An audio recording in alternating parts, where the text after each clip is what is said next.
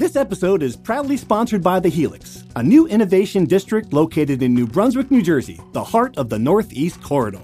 The Helix provides a critical ecosystem for innovation by offering a range of physical environments, a vibrant community of leading innovators, and a strategic central location on the Northeast Corridor. The Helix will uniquely mix workspaces, classrooms, laboratories, venues, and collaborative environments, creating a dynamic community and setting for innovative minds. Universities, startups, Fortune 500 companies, entrepreneurs, researchers, and many others will all call the Helix home. Thus far, the Helix has assembled a community of innovative private and public organizations, such as Rutgers Health, the New Jersey Innovation Hub, RWJ Barnabas Health, Hackensack Meridian Health, universities from Ireland and Israel, and others. The Helix is where ideas will come to life. To learn more, visit helixnj.com. It's only a kick, a jump, a block. It's only a serve. It's only a tackle, a run. It's only for the fans. After all, it's only pressure. You got this. Adidas. From NJ.com and the Star Ledger, welcome to the Rutgers Rant, your one-stop podcast for the Scarlet Knights, with your hosts Steve Politi and Rutgers insiders Brian Fonseca and Pat Lenny. Let's start shopping. All right. Hello, everybody. Welcome back to the podcast. A special edition, the Ace Bailey Rutgers Rant. When I first heard the name Ace Bailey, it sounded like a Canadian hockey player. Turns out it is a Canadian hockey player, but this is not the same Ace Bailey. Ace Bailey, the biggest recruit to ever commit to Rutgers, 6'10" forward. I'm sure I did what every Rutgers fan did, fellas, and I went on and looked at his YouTube highlights, and holy goodness gracious. I don't know that Rutgers has had a player who certainly looks like him. I'm just amazed that the job Steve Pikiell did to get this kid into the program. Brian, you were there for the Ohio State game. Why don't you just give us a sense of how the whole thing went down? It was just an absolute mayhem of an afternoon. For the game itself, overtime thriller, back and forth was crazy. And then we're in the press room after the game. We're doing the press conference. After the press conference, I get a tip. Ace Bailey just committed to Rutgers. And my mind is blown because we knew Rutgers was in it for him. They were competing with Auburn, but it always felt like with his connections to Auburn, they were the heavy favorites. I got the tip. Usually what we do with these recruiting stories is the kids themselves announce where they're going. You give the kids a chance to, have a spotlight, and you get ready to, post when they announce it. But some national media guy jumped the gun. I don't know if he jumped the gun, but he put the news out there. We put the news out there, and it's exploded through the Rutgers fan base, the college basketball world, because this is something that Rutgers just does not do. It seems like every year Steve Pikiell takes this program to another level beyond what I think a lot of people could have reasonably expected. And this is the latest sign, because like you said, Rutgers does not get kids like that. 6'10" matchup nightmare. Just an athletic. You see the NBA potential oozing out of him, and you saw the reaction from Pikiell when the kid told him he was committing in that video in the locker room. It just kind of tells you how big this is, and it's further proof of where this program is headed. Yeah, a couple of things there, Pat. And it's funny. Like I watched the two things in that video that I watched. This is a 6'10" guy who brings the ball up the floor like a guard, number one. Number two, then he pulls up for a three-pointer. He's got a beautiful stroke. He's long. He's going to fit into whatever Rutgers does defensively. And you mentioned it, Brian, that video to me, when you wonder, you hear Rutgers and Auburn, you're thinking two things. Like, one, he's going to get paid at Auburn. Of course, that's what's happening there. Even before NIL, he's getting paid at Auburn. So you're like, all right, well, that's good. That's how that's good. This is what's going to come down to. He's going to say, I loved Rutgers, but Papa's got to eat, the kind of stuff. But then you see that video, Pat. I mean, that's it. Like Steve Pikiell as a recruiter, we are done with that narrative. It is over. Done. It is over. Forget about it. Again. It is done. I mean, and do you see how he does it? The kids love him in that locker room. That's completely genuine. That video is just like, that should be the recruiting tool for the next generation of Rutgers athletes. It's just, he's a class guy, and in every sense of the word, whether it's in the press conference, after the press conference, he comes around and shakes every reporter's hand, whether it's how he recruits players, the way he just strikes me as such a genuine coach, Peichel, and people just love him for that. So I think you're right. It was pure emotion and a video that's just going to last for a really long time.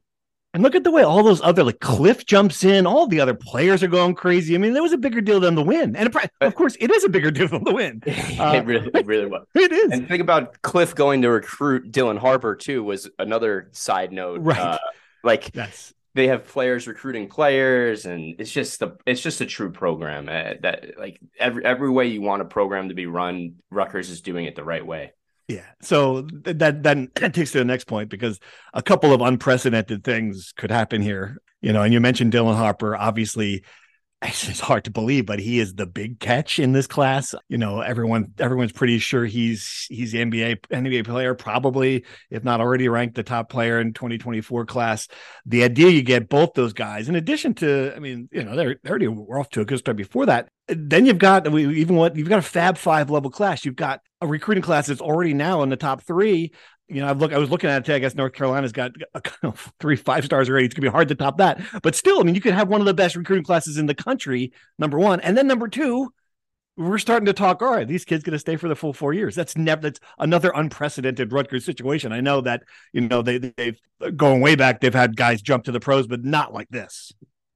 Yeah, it's an incredible, it's new frontier for Rutgers in recruiting. I've had a lot of older Rutgers fans email me the fact that I've said Ace Bailey is the highest ranked recruit to ever commit to Rutgers. A lot of people keep mentioning Phil Sellers was the number one player in the country in 1970, whatever. There was no 247 Sports Composite. I couldn't find his profile. I don't know what people are talking about, but and they're in it for these kids. The next step for Rutgers was being involved in this recruitment, maybe being the runner-up and showing that they can compete. They're getting these kids. They're getting Ace Bailey. Yeah. They're right in there with Dylan Harper, them and Duke.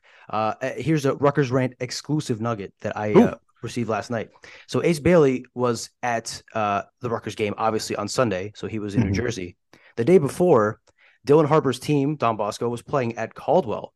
Dylan Harper was not playing. He hurt his wrist in a game earlier in the week, but his team was there. And in the stands was Ace Bailey. Ace Bailey went to see Bosco Caldwell. Wow. Bosco, you couldn't get Mike Caldwell. Kinney at Bosco Caldwell. Ooh. It was Bosco Montclair at Caldwell University, to be clear. I see what you say. Okay, got it. All right, that's a little bit better matchup. Okay. But he wasn't there for the basketball. He was there to see Dylan Harper. Of course, right. You mentioned the Fab Five. When I talked to him Sunday after his commitment, he said that his pitch to Harper is essentially, let's be the next version of the Fab Five. Me, you, my buddy Jim Michael Davis. He's a close friend of his who plays on his AAU team and high school team. And look, I think people have asked me whether this helps or hurts Dylan Harper that Ace Bailey's coming. I think it absolutely helps. Who wouldn't want to play with a guy like that? Right. And the one thing Rutgers didn't have compared to Duke in that battle is, for example, Duke is just loaded with 5-stars. So obviously Dylan was never intimidated by playing with other talented players. And now Rutgers has a guy to pair with him in that level. Rutgers has a better recruit in 2024 than Duke has in that class, right? So Rutgers is ahead of Duke. And look, I think the chances of Rutgers getting Dylan Harper are real. I don't think he's close to deciding yet, unless something has changed recently. But I think they're going to be in it till the end. And if they land Dylan Harper, I think, the trajectory of this program completely changes. And a note really quick on, you mentioned the building of a program. The reaction to Ace Bailey committing in that locker room, none of those kids, not many of those kids are going to play with him. Cliff could play with him. He's probably not going to stay another 2 years. Paul isn't going to play with him, but they're just fired up for the program, for Peichel. You see Geo Baker still involved. You see Ron Harper Jr. tweeting at Big Ten refs because like a fan watching these games. This is the program, the culture, what Steve Peichel has built and what he continues to build. And I'm fascinated, truly fascinated to see how far this goes the rest of this year and the next couple of years.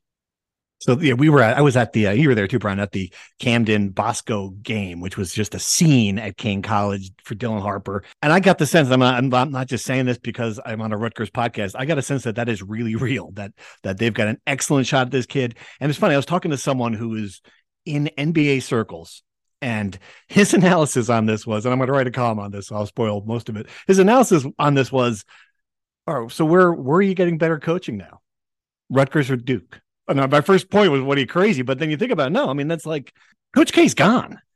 Like, if you're looking at it from strict, Steve Peichel is a more established coach, right? When you look at what's going on at Duke, you look, and I think we still tend to look at this as like It's just natural. We still see it as Fred Hill's Rutgers. We still see it as a program that where it was 20 years ago.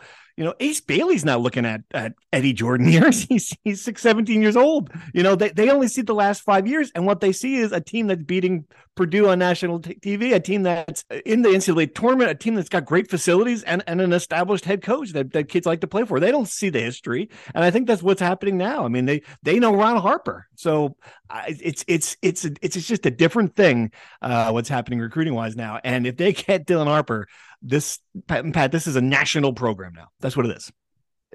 It's so crazy to think about, but you're 100% right. Dylan Harper would be like just the final piece, and a national brand at Rutgers basketball. I mean, they're right in here in the Big Ten right now. So I mean, they're going to be back in the tournament again. So I would even argue that maybe they are a national brand right now. Yep, people are talking about them every day. Sure. All right, so they played a game, and it was a great game, another overtime game. Brian, one of the 47 stories you wrote over the weekend that I really liked was the one where you could have captured what the moment was when they beat Ohio State, and it's just kind of become, and it really is like, oh, yeah, okay, well, we beat, all right, great, who we got next? And it is kind of funny to think about it because that would have been a big deal a couple of years ago. Now it's just another Big Ten win, 5-2 in the Big Ten. That's still behind Purdue after Purdue gutted one out against Michigan State.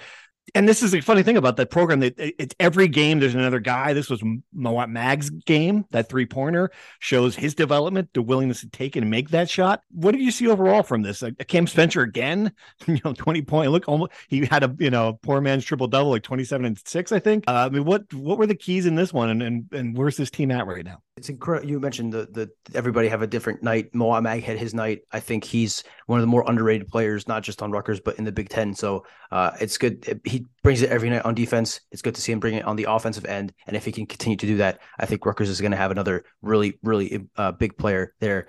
This is another example. It's not the only one. The Indiana game comes to mind. I remember thinking after that game, if this happened 5 years ago, they would have stormed the court and celebrated for hours after. And it's just they're already thinking about the next game after that. They're already thinking about Ohio State. And then they beat Ohio State in a crazy game, 22 lead changes back and forth, just haymaker after haymaker. And people, maybe because people were rushing out of the building to go watch the Giants, but people were, it was kind of ho-hum. It is what it is. This is what Rutgers does now. It's crazy to say that, but this is what Rutgers does. The expectations of the program have completely changed, and they're winning games in different ways. They relatively held down the third most efficient offense in the country in the first half. And then in the second half, when Ohio State is scoring, I think they scored 8 straight buckets at one point. They're punching right back. They're scoring against them. So they can win in different ways. Ohio State's defense is not great, but that's a different story. But this game keeps them on pace to fight for the Big Ten title. I think it's going to be tough. We can go into this later, I guess, but Purdue looks, heads and shoulders as the favorite. Winning the way they did at Breslin Center yesterday was incredibly impressive.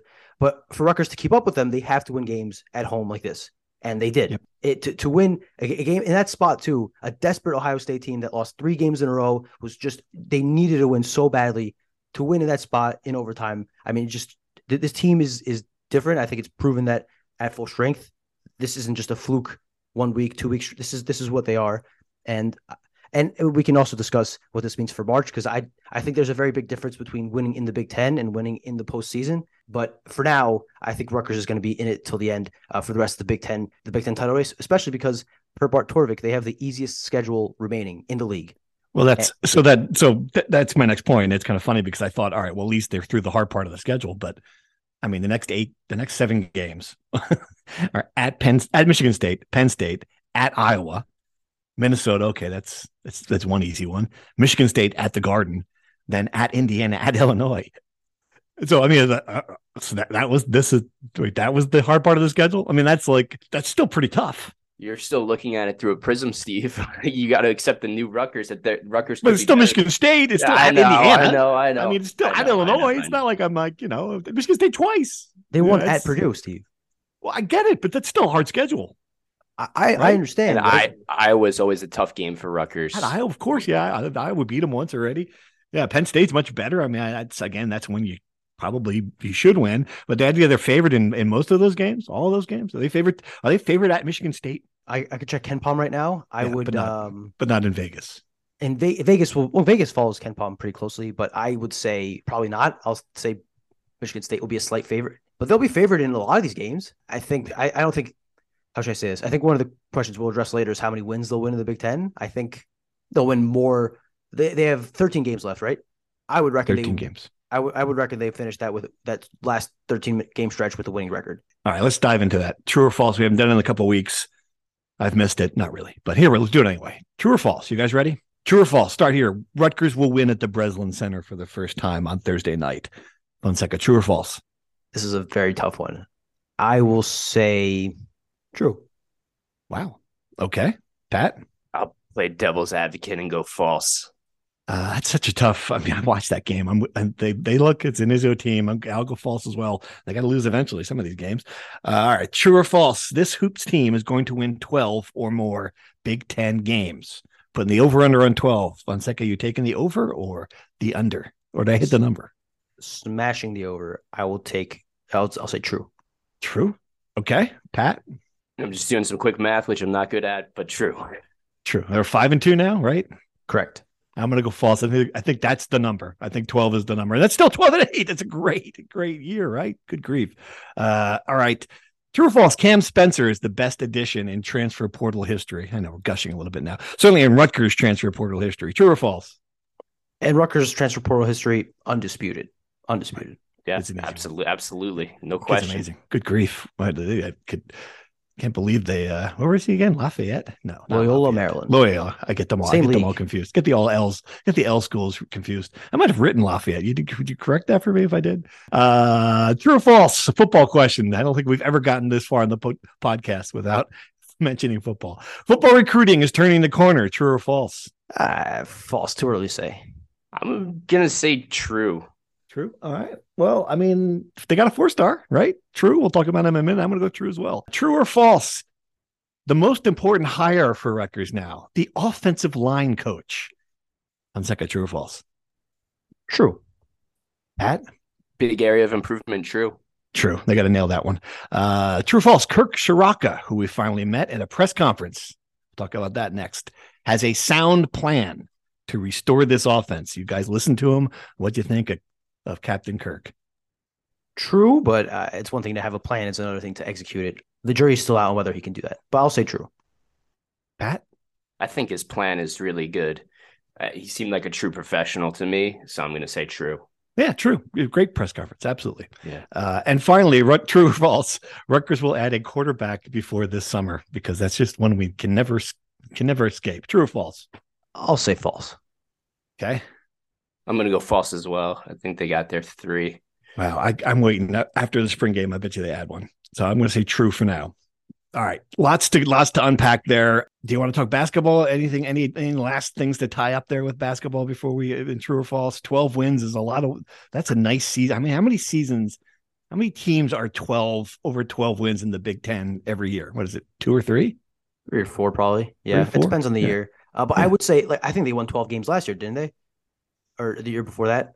I think they went 12-8 at one of these last 2 years. Okay. And they've never been one this good. They've never had wins this good this early. They have 2 road wins in their first 3 road trips, right? And they almost beat Ohio State on the road.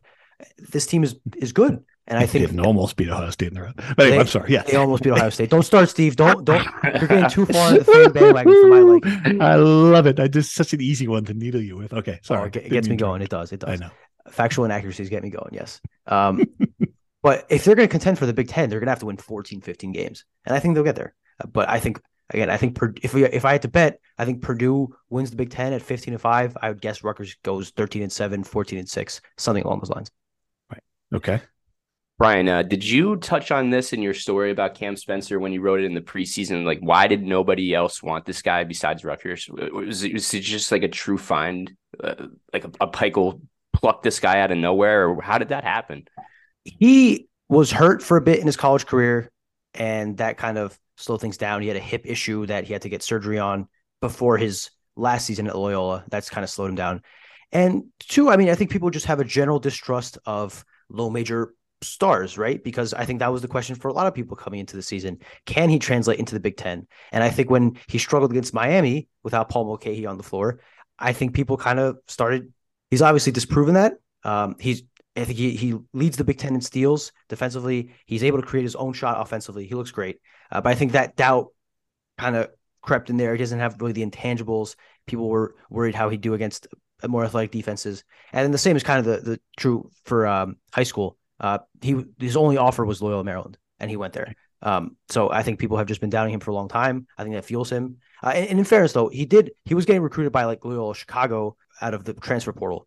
So he had some interest, but I think Rutgers was the perfect fit for both sides. And that's just how it kind of came together. He doesn't look like a Big Ten player. I mean, coaches make that judgment all the time. That's how you end up with Ron Harper Jr. with only 2 Goppers. They just look at things. They don't study it. They don't look for basketball players. What is that? Does he look like a Big Ten player? No. Okay, well he is. Guess what? He's a great one at this point. Right, but if you looked at the analytics, like his numbers last season, like he was off the charts as a player. He was like one of the highest rated players in the transfer portal as far as like his offensive rating and his shooting. And but to your point, yes, people looked at him and said, I don't see it happening at a higher level. I'll pass. And then obviously Rutgers swooped in and got him. All right, couple football points. What'd you guys think of Kirk Ciarrocca? And I loved this is a guy who's been here for a long time. I thought he was really great, answered questions well, thoughtful answers, was up there, I think, 20 minutes, more than that. Yeah. And at the end, if he goes, all right, see you guys in a year. We'll never talk to that man again. Like he's a perfectly functional adult, can handle the media, making $1.4 million a year. Goodbye. Okay, great. We're not allowed to speak to you ever again, which is hilarious. But I mean, yeah, how you wrote about it today. I mean, he just about what he said plan wise, and you asked the tough question. I thought the question that had to be asked: what happened the first go around? Exactly. Yeah, exactly. We didn't get an answer to it, unsurprisingly, really, but well, sort of. He said he did learn from it. Learned from it, I guess, right? Like, and that failure at Rutgers set up his next 2 great successes. But I was overall very impressed by his professionalism. I thought he, like you said, thought out every answer, went on and on and on, and talked about the plan and how he's going to fit schemes based on the players. And it's all about balance, but not running the ball 40 times and passing the ball 40 times. It's about executing the game plan to win the game. I was really impressed, was my takeaway. Right. Based on what Schiano said, he was gushing. I mean, I get it. You can't go up there after you hire an OC and go, yeah, we liked him. But I mean, he was just almost over the top with his praise for this. Said he's never been this excited in coaching. I mean, what sense did you get from him? The greatest combination that he's ever had at any level is what he said, right? Like, yeah. NFL, college, to have him and Harris Simiak, ironically, 2 guys that he plucked from PJ Fleck. I think that Schiano, based on his past relationship with Ciarrocca, meant a lot. They talked about that extensively, that Ciarrocca would only leave Minnesota for maybe one other job, and it was Rutgers. It just seemed like their bond really made this special, and that's going to be one of the driving narratives of this whole thing. Like, the trust is there. Schiano, I just had to get it out there. Like, so Ciarrocca is going to be calling the plays, and he like turned at me and smiled and started laughing. He's like, of course he's going to be calling the plays. It's good. Yeah.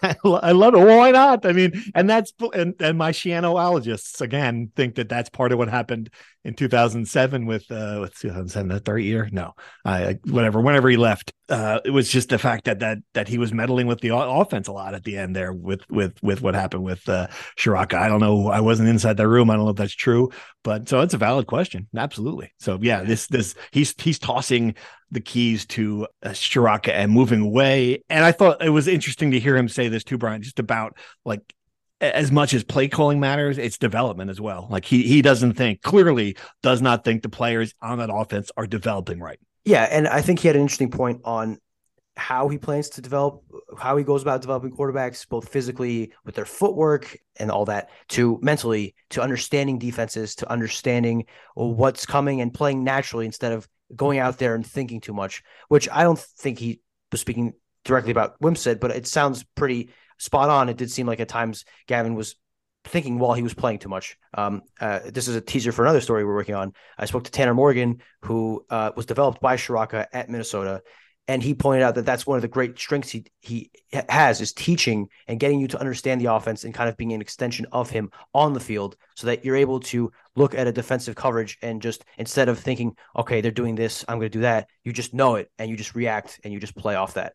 And I think that's what Schiano wanted in an offensive coordinator, a teacher, a person who could transmit this information to his players. I think Shiraka has proven that he can and that he has the ability to. I mean, he turned Tanner Morgan from a 3-star kid into, an upper half in the Big Ten quarterback. I think Rutgers would be over the moon if they can turn Gavin Wimsatt into an above average quarterback. So yeah, I think, again, all these signs on paper are great. Schiano did lay it on pretty thick. I think a little too thick, as you said. I think it seems like he's trying to justify the reason it took this long and how great of a hire it is and all this, which is fair. I mean, that he probably should do that. But until they get on the field, and as Shiraka said, spring camp will be a big time for this. Until they get on the field and kind of show that development, we're all really just talking about words here. They got to show it.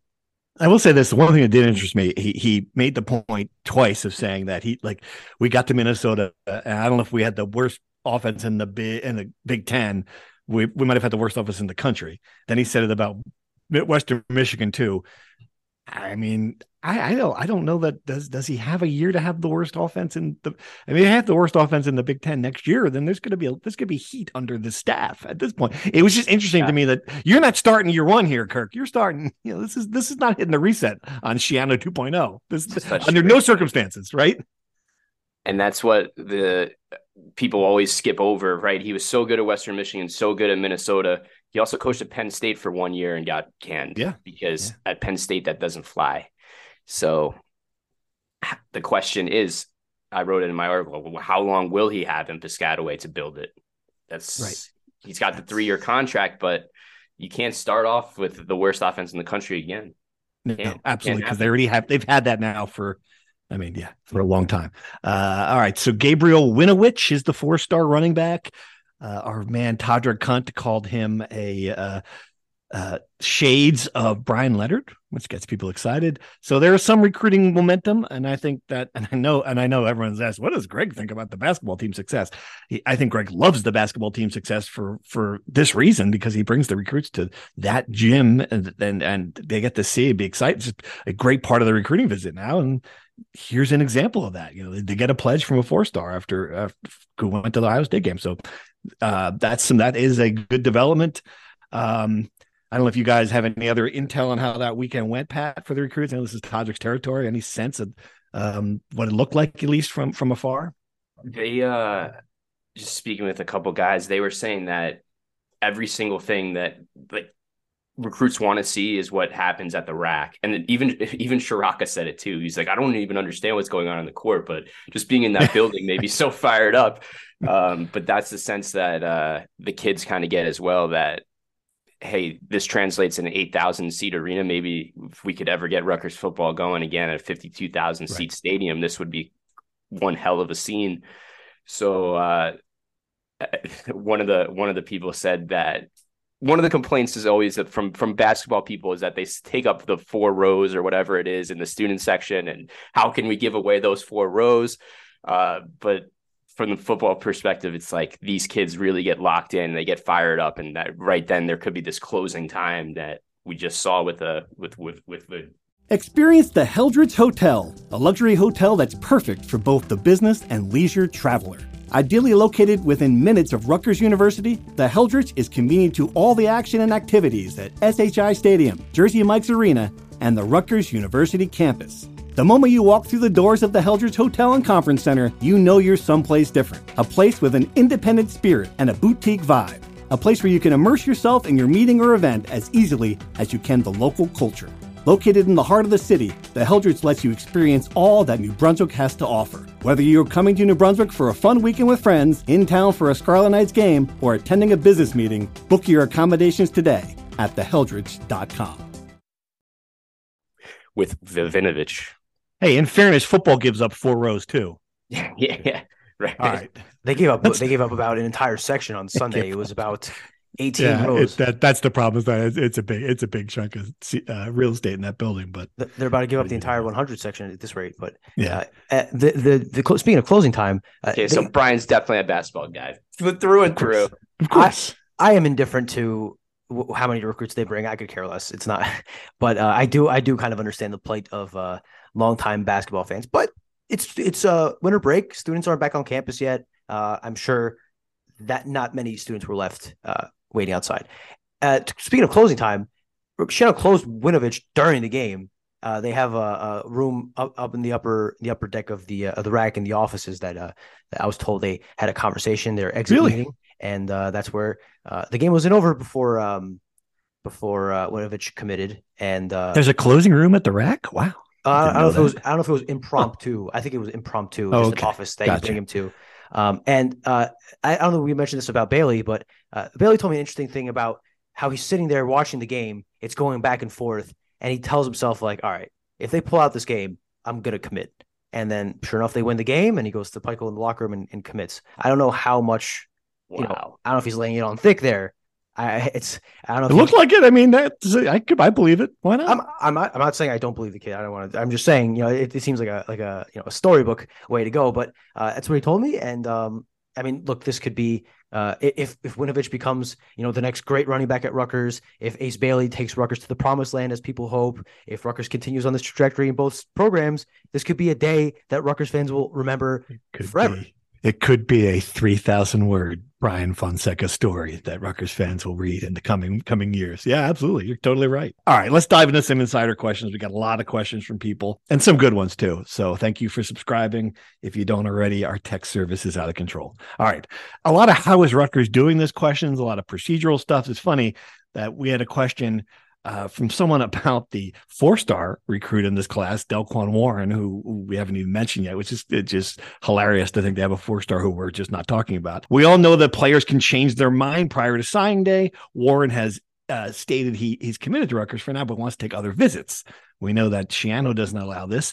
It pretty much ended Kyle Flood's career as an aside when he did this to not allow them to take visits. What is Peichel's thought process on verbally committed players taking other visits? I guess he allows it, right? I mean, is that going to happen with Warren? Is that going to happen with Bailey? Do you know? So this is a much different than football. Football, kids are loosely committed all the time. In basketball, when a kid commits, usually it's rock solid. And that's my understanding with Ace Bailey. He told me he's 100% committed. Yeah. My understanding it's rock solid. Like most hoops recruits. Like when Gavin Griffiths committed, he was going nowhere. Delquan's a different story. When I spoke to him a week ago or so, he told me that he was leaving his recruitment open, almost emphatically so. I told him, now that you shut down your recruitment, and he made sure to stop me and say, I am not shutting down my recruitment. He's talking to other schools. He's considering other visits. I think Louisville was a school he brought up to me. So this is a rarity in college hoops.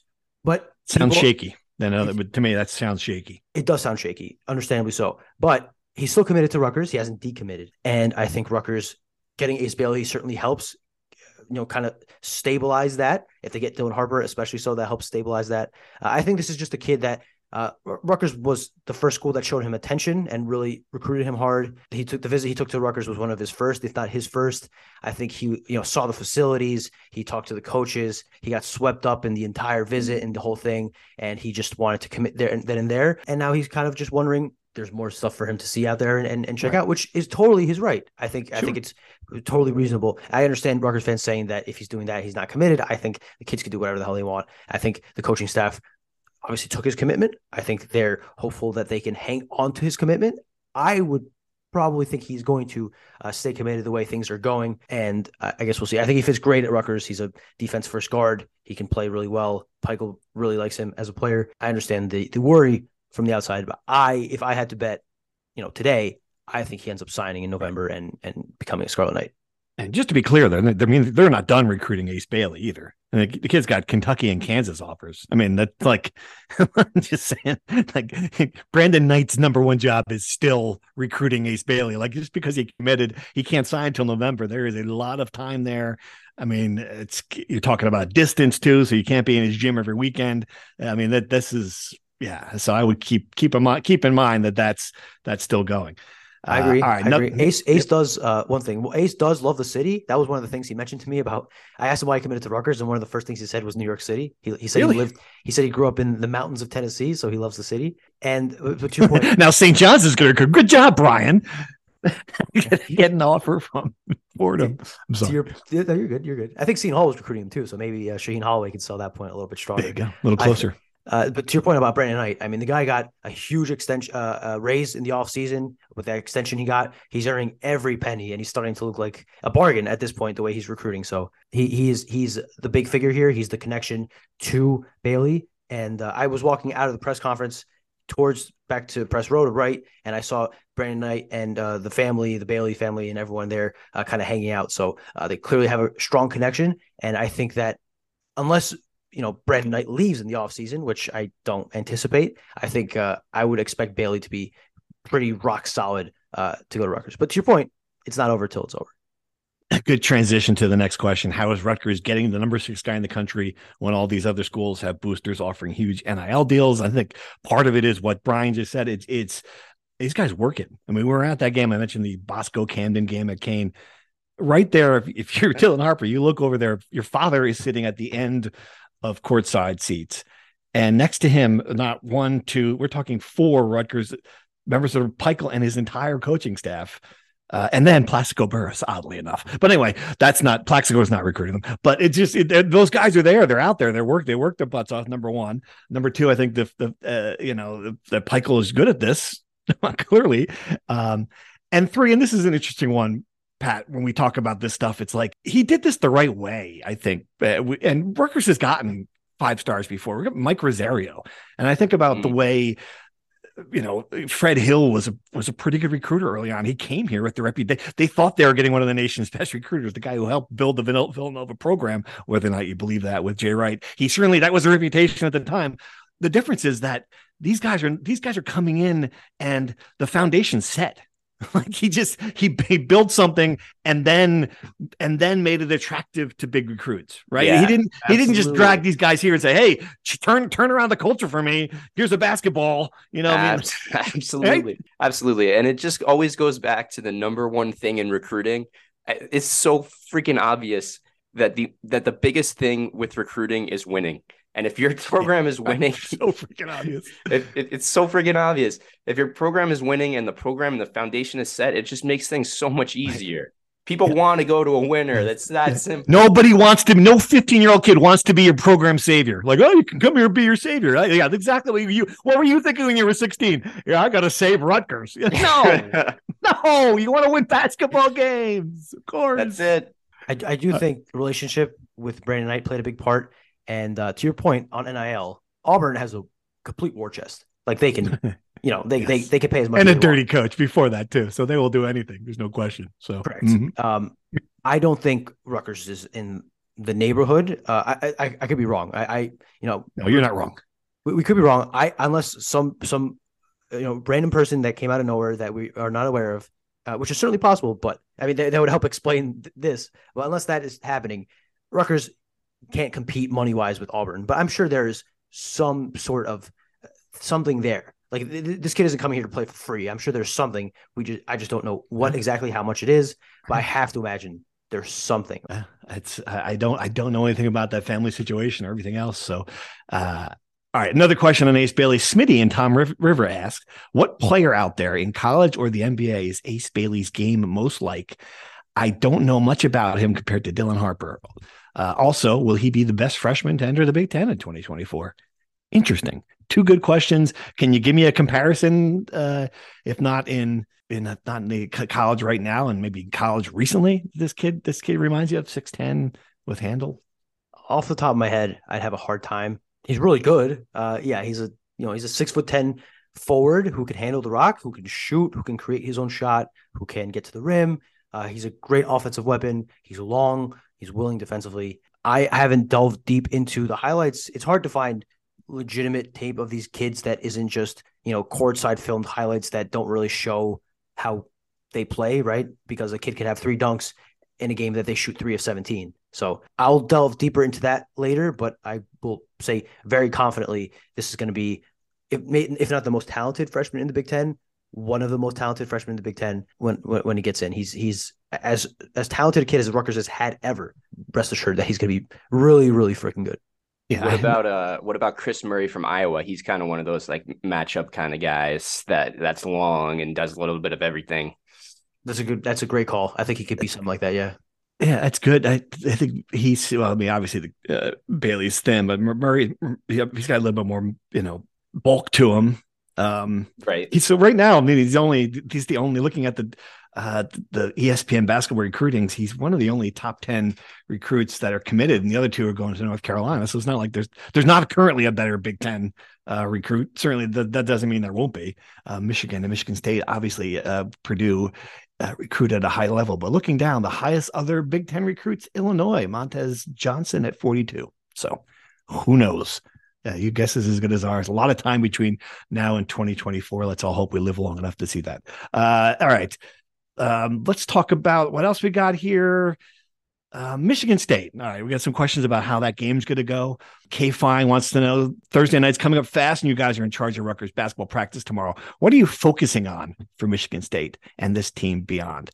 It's an interesting question. I mean, right now we're just kind of raving about how good the team's playing. Brian, you got a something that if you had to put all of your practice time on, what would it be? Let me pull up their KenPom page to have a good idea, but off the top of my head, make sure to defend in transition. Michigan State under Tom Izzo runs, likes to get runs off of turnovers, off of rebounds. Make sure you don't give up too many fast break points. They will be without one of their best players in Malik Hall. He's hurt. He did not play against Purdue. I'd watch the tape, see how Michigan State kind of played without him against Purdue. Obviously, they did it fairly successfully given that they almost beat Purdue at home. But those are the staples of Tom Izzo. I'm going to go for one here. How about interior defense? I mean, attack the basket. This is one thing I've seen a lot of. This team is not as good around the rim, maybe as you would want to be against Michigan State. I don't know. Am I wrong there? Rutgers is 210th nationally in field goal percentage at the rim. I just looked at this per hoop math. So that is an issue. They got to be better. Yes, they got to maybe hopefully have another game like at Northwestern where they shoot the lights out from the perimeter. And then defensively, the reverse is that interior defensively, Rutgers is really good. They were great against Ohio State. Cliff had 6 blocks, 3 in the first half. Just a monster game from him. Cliff, as much as he struggled offensively of late, he's been tremendous defensively on the boards, which is another key aspect here. And I think obviously you need Cam Spencer to stay hot. I mean, he might win Big Ten Player of the Week by the time this drops. You need him to stay hot. And you need Mawot Mag and Caleb McConnell to continue being elite anchors of that elite defense. All right, old Mark has a question about Cliff. You mentioned Cliff playing well defensively. Cliff seems to have disappeared from the offensive end. He's missing layups, not getting off the floor when he goes up for a shot, keeps losing rebounds. He did score points yesterday, 3 on dunks, 6 on free throws. But he missed a lot of shots. What's going on with Cliff? I'm not sure I just agree totally with this because it seems like the inside-outside game's working a little bit there with him. Give me your sense. Is Cliff in a little bit of a rut here, or are we not worried about Cliff? Cliff's in an offensive rut. I think he hasn't developed enough offensively or as much offensively as people had hoped. His 3-point shot prowess have been greatly exaggerated. I think he's hit 4 this season. Let me pull it up right now. He is the last thing that he's taken 3-point shots. The last thing. He took a very ill-timed 4-shot selection 3-pointer against Ohio State in the middle of the back and forth. Yes, I think that as much as Pico is giving him the green light to shoot, he really should pull the plug. It's just not. I mean, he'll hit 1 out of every 5. It's not ideal. And then offensively, he's struggling to score anywhere from further than 3 feet outside the basket. He can dunk. He can lay the ball in when the hoop is free, but hook shots, he's struggling. He can't really create his own shot that way. His mid-range game isn't great. But I will say, to Mark's point, he went 6 of 8 on free throws. He's been great from the line as of the last 5 games or so, which is good. I mean, he draws a ton of fouls. He draws 5 fouls per 40 minutes, which is one of the higher rates in the Big Ten. So getting him to the line and finishing at the line is a way he can produce offensively, getting on lobs, getting to the dunking. Those are ways he can contribute. But as long as he keeps playing the way he is defensively and grabbing rebounds, I think he is a plus because you saw what happened when he got off the floor in that first half when he had foul trouble. Antoine Woolfolk is struggling mightily behind him. I mean, he's drawing 8.3 fouls per 40 in Big Ten play. That's astronomical. Wow. For context, Cliff and Miles Johnson were infamously big foulers as freshmen. They drew 5 fouls, or they committed 5 fouls per 40. Woolfolk is at 8. Like it's insane, and that's why. I don't know. One of the questions is why is Woolfolk sitting and Dean kind of taking his spot, because Pico can't trust him to get on the floor without committing fouls immediately. Yeah, 2 fouls in 4 minutes against Ohio State, and Dean, to his credit, was not great offensively against Ohio State, but he held his own defensively. So to put a bow on the Cliff thing, as much as he struggled offensively, great defensively, and behind him the depth is not great. So good transition here. A reader wants to know if his struggles will mean might be back next year, and also wants to know, does Cam Spencer have another year possible for 23 for 22 sorry 23 24? This is it for Spencer, right? Or is he? Spencer has one more year. He does have one more year. Okay. Well, does any indication that he's going to? I would be shocked if he doesn't come back. Okay, shocked. That's good news. Cliff, would you be? Certainly, we all thought, oh, this is his. Is Cliff going right to the NBA? I mean, I've looked at mock drafts, which is not something I normally do for the NBA, and his name's not anywhere on that list. So if he's playing someplace, he's going to get there, in a different fashion than getting drafted right now. I am not so sure yet. I think if he goes to the combine, which I would not doubt if he gets invited, I think his measurables and his explosiveness and athleticism would blow coaches out of the water. And one of them will be willing to take a risk on a guy of his measurables.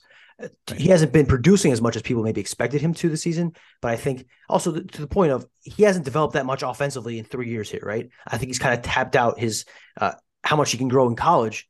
I think he'll want to go to the NBA and get NBA level coaching to take that next step. I don't know this for a fact. I think that he entered the season kind of I don't know if knowing or feeling, having a good idea that this would be his last season. I think it would take an epic meltdown or an injury to kind of reverse his thinking there. I wouldn't be surprised if he comes back, but I think more likely than not, he's headed to the league after this year. We thought the same about Caleb McConnell, and he is still playing. All right, I disagree. I always thought Caleb was. You did? Because he didn't. That's news to him. I'm pretty sure he thought he was gone.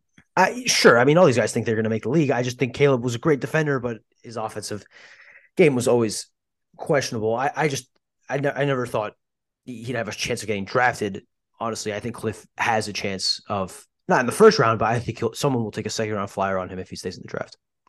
All right, football staff question for you. We haven't talked about this yet, Pat. Where is the offensive staff at after Nunzio leaving? Who is next? And you have an idea? And you have a wide receiver in your back pocket, Brian Kay. I don't have one of those. And along those lines, any update on potential Chris Partridge hiring? So this is fascinating, though, Pat. I mean, these are two important positions. We talked about it earlier in True and False. I think they need to hire a legitimate.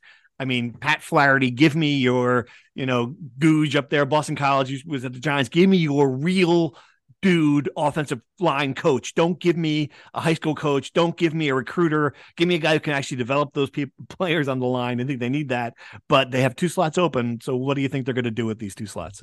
Schiano's message was the same as it was for offensive coordinator. We're not going to sacrifice the right candidate for time. We're going to take our time with this and get the right hire. So my feeling is exactly what you're saying, that they're going to go after some veteran guy and not some recruiter type like Augie Hoffman was or Nunzio was out of high school. So I don't even, the Chris Partridge thing is fascinating.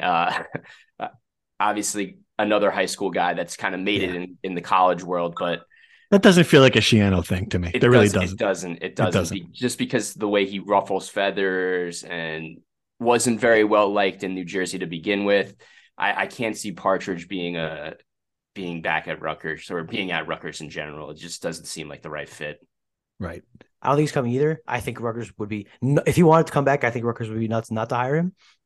I think he's a defensive coach, obviously, right? And they have no openings. I think you move Drew Lascari from safeties to tight ends or whatever. You put Chris Partridge in there and you let him recruit his ass off because that's what he does well. And that's what Rutgers needs. Rutgers needs more than developers of talent. They need recruiters who can get good players into the program. And I just can't think of many guys that would be better than that than, the best recruiter in the country like 2 years ago. So I don't think he's coming. If he does come, he'd bring Davison Igbinosun with him, probably. Kid from Ole Miss, the Union Star, future NFL quarterback. So I think if he wanted to come back, Rutgers would be crazy not to hire him. I agree with you guys, though. I don't think he's coming back. All right. Thanks for all your questions. Appreciate it. Hope we touched on as many topics as possible. This is fun. So we got a what else, and we've been like outrageously positive in this podcast, and now I can go.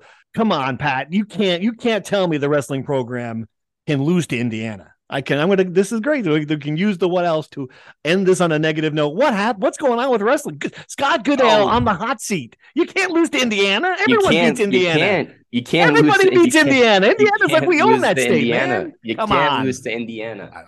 I had to Google that to make sure they actually did lose to Indiana before starting that rant, but clearly they did. What happened? Well, one, they're without their heavyweight Boo McDermott, so that is a huge loss. Excuses. Two, they were winning in one match, and the kid actually got pinned, which was a huge reversal. It was like everything that could have went wrong in that match went wrong, and which is what is going on with the team in general right now. They could be looking at a winless Big Ten schedule. Really? Wow. Which would be Fonseca, a huge step back. Get your board ready. Get your coaching board ready for wrestling. I'm kidding, folks. It's funny. That's why we can kid about that.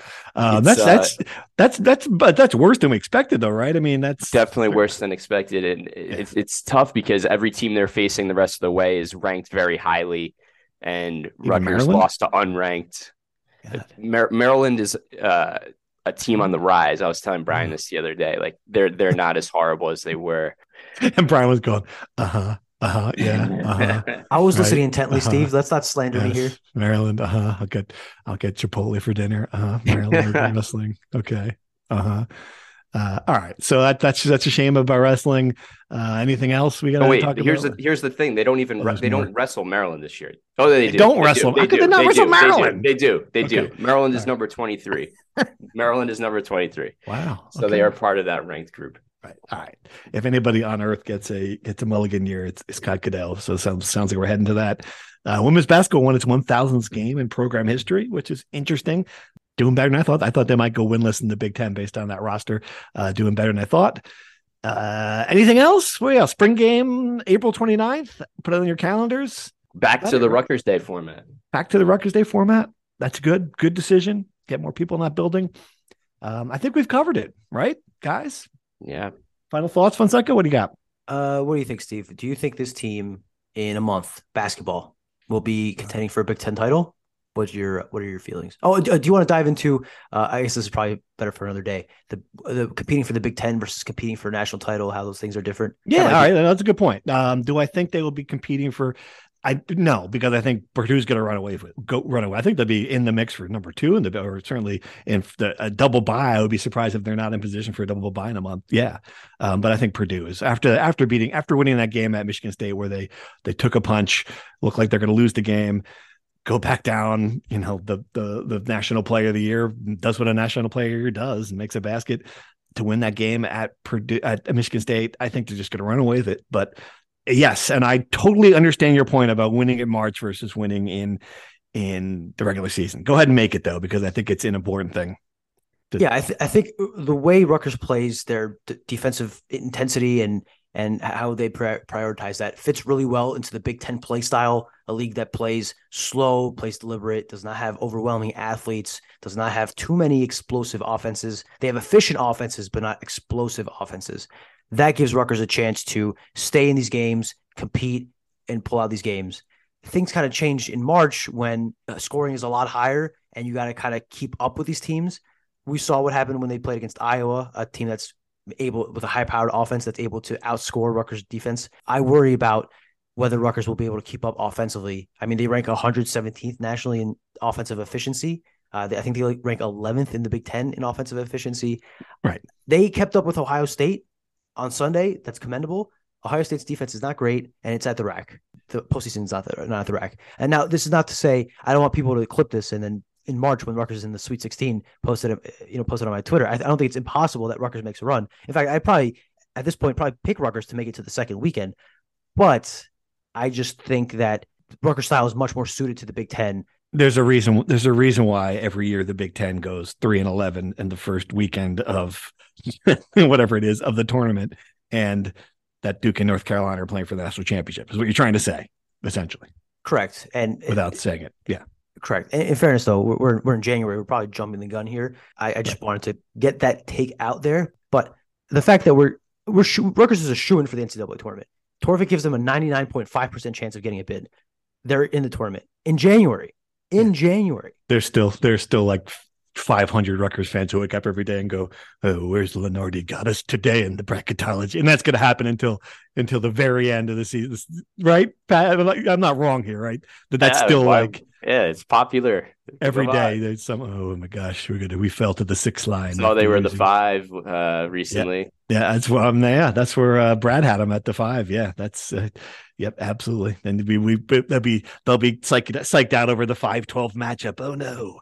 Oh boy. South Dakota State or someone's going to be in that 5-12 matchup. Princeton. No, that'll be fun. What a game that would be.